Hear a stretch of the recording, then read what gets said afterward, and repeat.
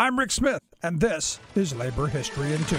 On this day in labor history, the year was 1946. That was the day local AFL and CIO unions in Stamford, Connecticut joined forces to bring out 20,000 members from 30 trade unions in a massive one-day general strike to support striking machinists at Yale and Town Lock. The machinists had been out on strike since November, demanding a 30% wage increase and a union shop. The combined Stamford labor organizations had promised action if Governor Raymond Baldwin did not withdraw state police from interfering with peaceful picketing. The state police were being used to attack the picket lines, arrest strikers, and escort scabs into the plant. In a last-minute attempt to avert the general strike, Yale and Town President W. Gibson Carey Jr. offered an 18% raise, but refused any talk of a closed shop. So the unions went on an extended lunch hour, effectively bringing the entire city to a standstill. Numerous small businesses closed their shops and joined in support. Marchers converged upon Town Hall from 5 directions. Their placards read, "Stamford is a union town. Let's keep it,